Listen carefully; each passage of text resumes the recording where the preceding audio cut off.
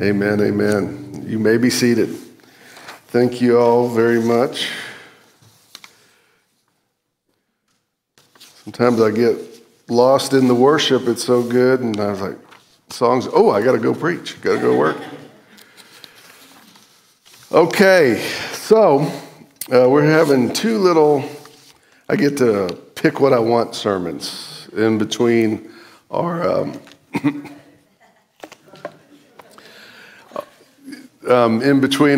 two series. And so today I wanted to talk about the sanitized Bible and the danger that presents to us. So Gwen said it, right? That we are stinky. I don't know if there's a better term. I was using the word messy all week, and we'll use it today. But we are stinky. And our scripture that I picked tells us that we're stinky. It comes out of Romans chapter 3, beginning in verse 9. Listen for the word of the Lord. What shall we conclude then? Do we have any advantage? Not at all.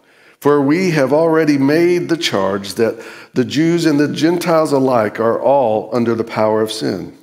As it is written, there is no one that is righteous, not even one. There is no one who understands. There is no one who seeks God. All have turned away.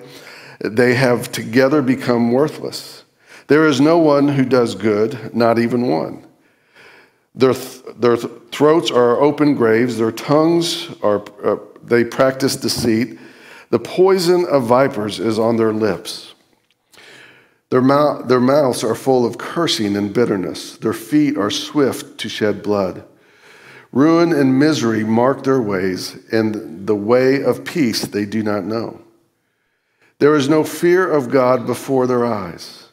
Now we know that whatever the law says, it says to those who are under the law, so that every mouth may be silenced and the whole world held accountable to God. Therefore, no one will be declared righteous in God's sight by the works of the law. Rather, through the law, we became conscious to our sin. This is the word of God for the people of God. So, that last bit, I think I added on. I don't know if we had that up there, but it is just a reminder, right, that no one is going to become righteous by being good enough, by being righteous enough, faithful enough. I mean, that's what the law tells us. It identifies the sin in our lives, in the world, and then by setting that bar, tells us that we can't live by the law to be good enough to be in covenant with a righteous and holy God. And then our scripture goes on to tell us that no one seeks God. No one's worth it. It really lays the point down. And if you get one message out of all of that very aggressive language about how bad we are, we're stinky, right? We are stinky. And the Bible is messy. It is very messy. And it seems like we, not consciously, we sanitize a lot of Scripture. And I can kind of speak to that because when I was young, I did not I grew up in the church consistently. I wouldn't say I was a Christian. But I was around it enough to have ideas about the great people of the Bible. All right, the great people, Moses and David, Abraham, all of these great people, John, Peter. And so you get this idea of these noble saints. But that's not what Scripture is.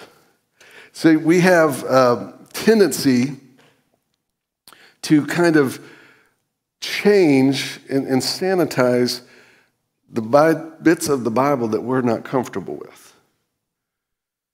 Things that make us uncomfortable, things that we don't really necessarily want to hear or necessarily want to read. So we tend to have subconsciously kind of sanitize Scripture.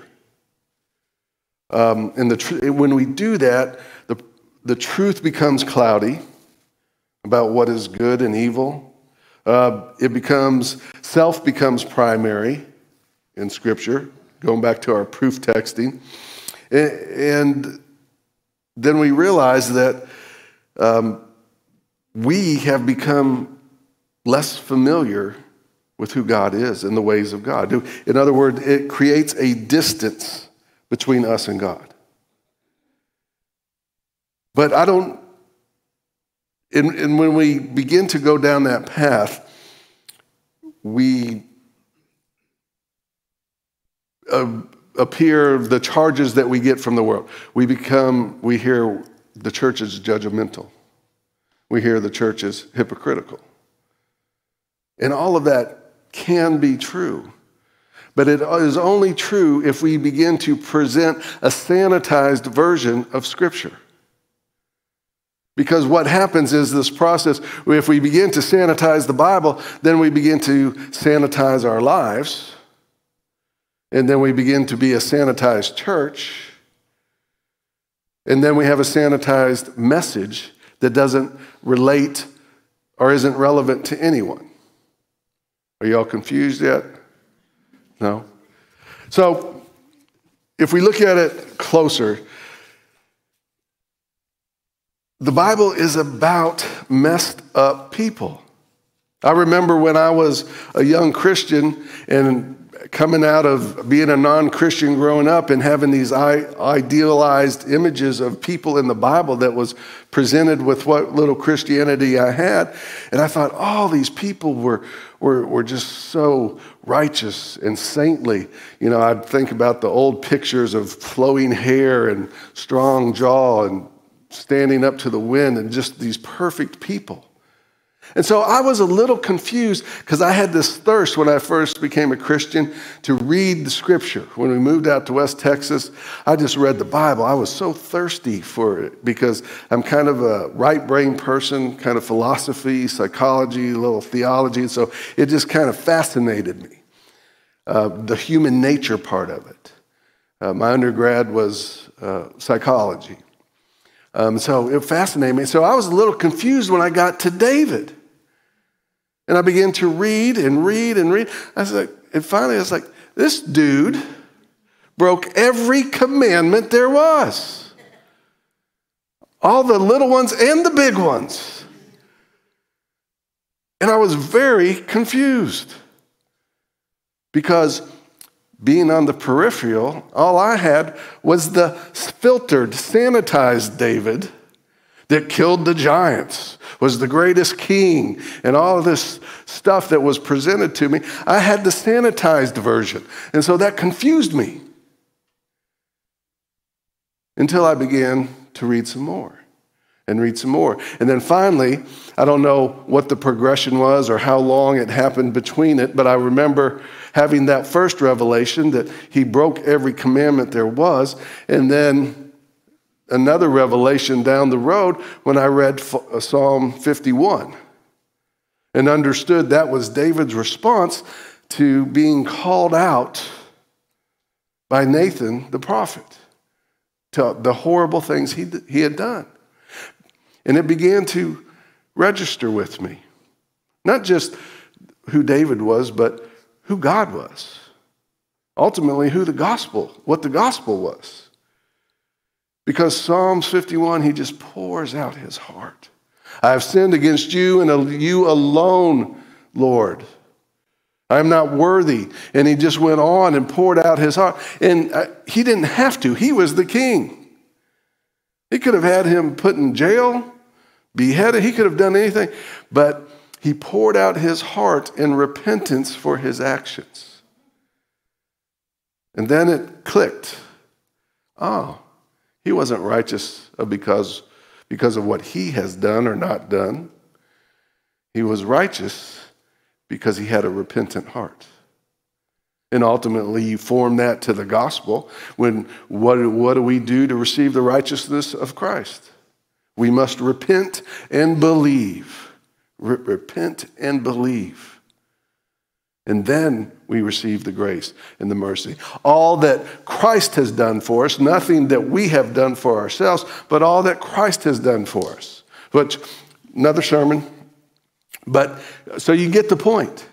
I was missing something because the Bible, in not intentional and subconscious ways, in my relationship to it, had been sanitized because of a presentation. Today, what's popular? We talk about virtue signaling on social media, right? Do you have those days where you wake up and the kids have bedhead, there's eggs on the floor, there's cereals on the floor, there's just you screaming at each other, and everything's just a mess, you're a mess. You're like, okay, let's post this on Facebook. Do you ever do those pictures? No. You want to put on the best pictures, right? I just put on a picture, you get those memories pop up. Jake's wedding of a year ago popped up. And it was a beautiful picture. I said, I got to post that one, right? It doesn't show you all the chaos that goes on in our house when we're all around and the kids are running around and screaming and they're going, who's crying? Is that one of mine or one of yours? It's just, we don't always, when we're all mad and upside down, say, all right, let's take a picture. Because we want to sanitize that a little bit, right? We want to filter that. We want to put our best foot forward. And that's okay. But the problem is that's not real. And if we begin to preach a sanitized version of the Bible, things that we don't want to deal with or hear are like our families, right? We think they make us look bad. Right? If we did a little synopsis of Scripture, we would leave out a lot of parts, wouldn't we? We'd talk about some of the glorious days. We just talked about the transfiguration and Jesus healing the blind and feeding the 5,000. Moses on the mountain receiving the 10 commandments. We don't talk about when he came down, they were having a heathen party worshiping idols, right?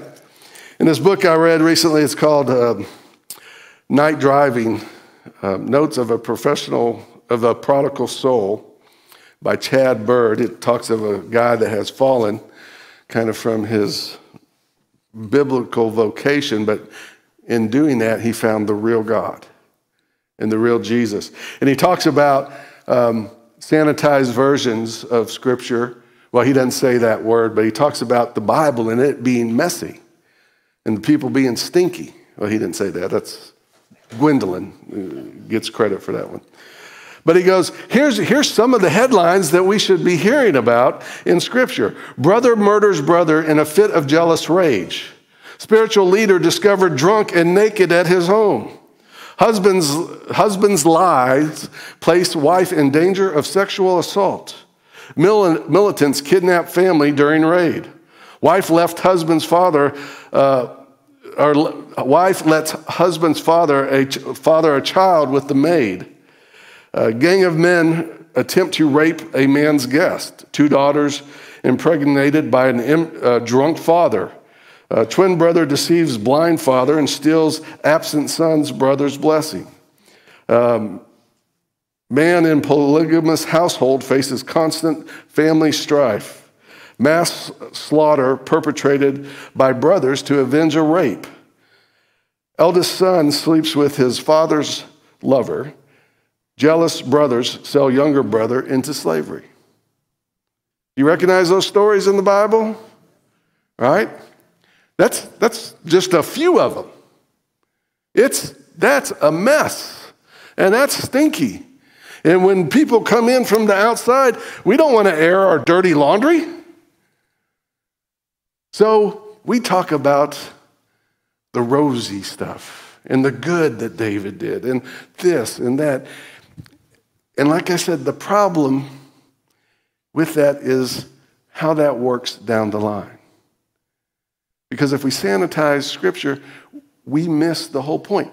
Going back to me as an example, I missed the whole point because I didn't understand what the Bible was about.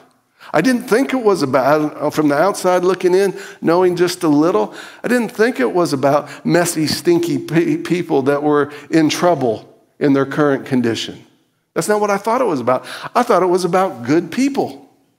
doing good things and doing God-sized things. And that's part of it. But we miss the whole picture if we don't start that this is about messed up people creating messed up situations in a messed up world. Right? That's where it starts.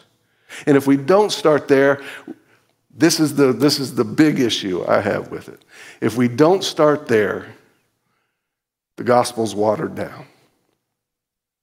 And it becomes about good people doing good things and occasionally making mistakes.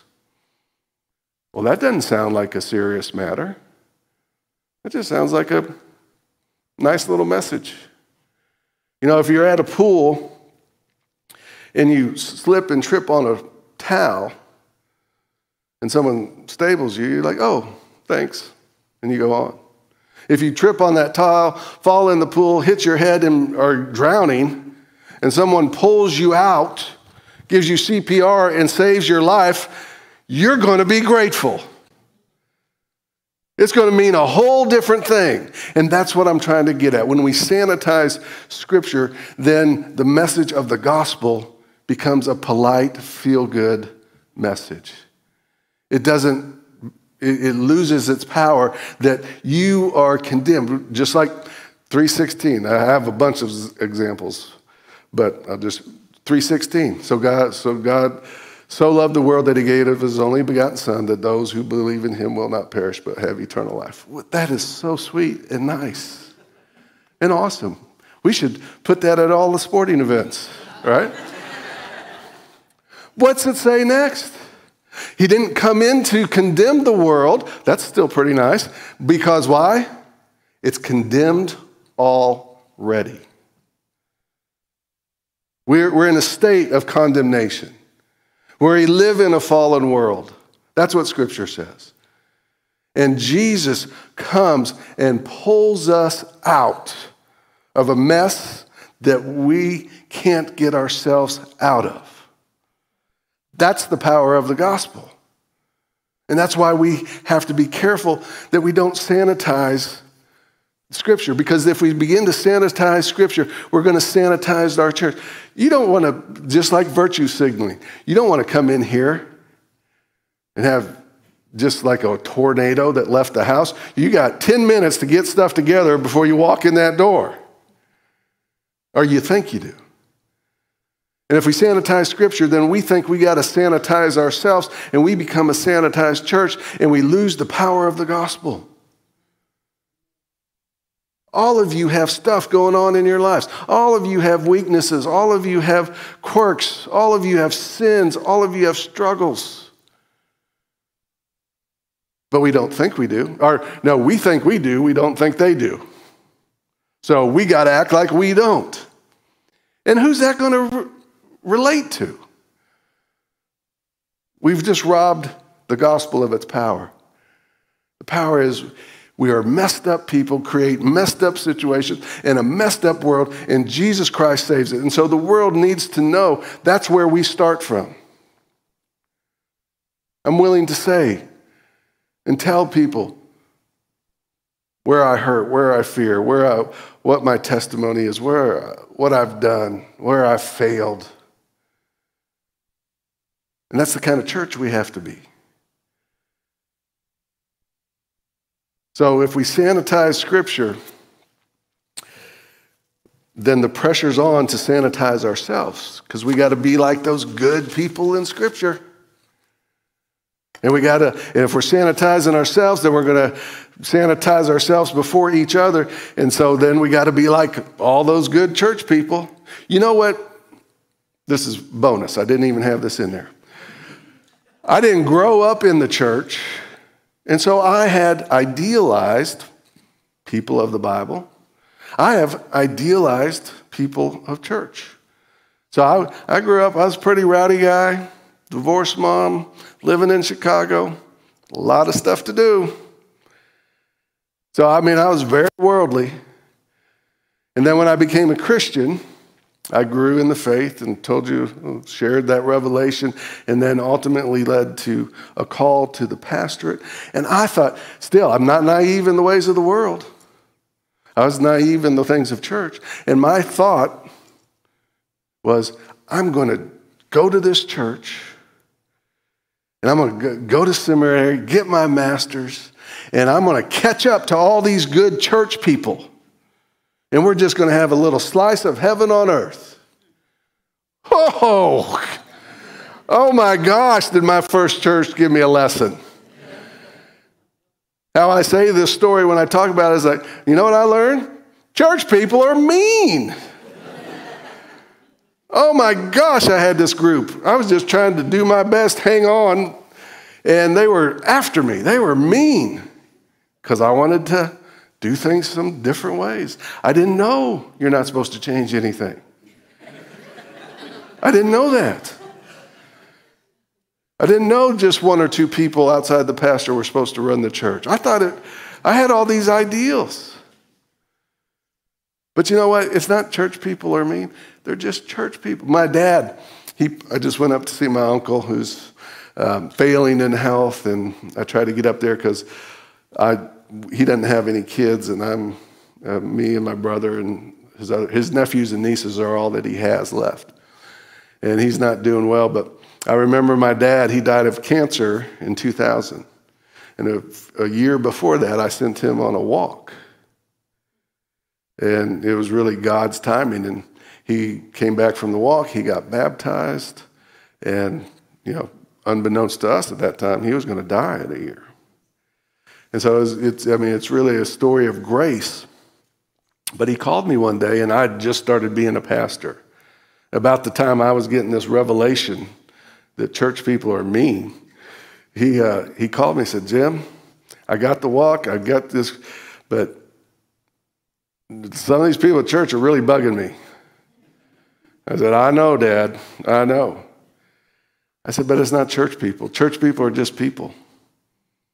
They got their failings, their sinfulness. I said, we don't go to church for the people. We go to church for Christ. And Christ changes us. And when we begin to change, then others around us begin to change. So we're just people.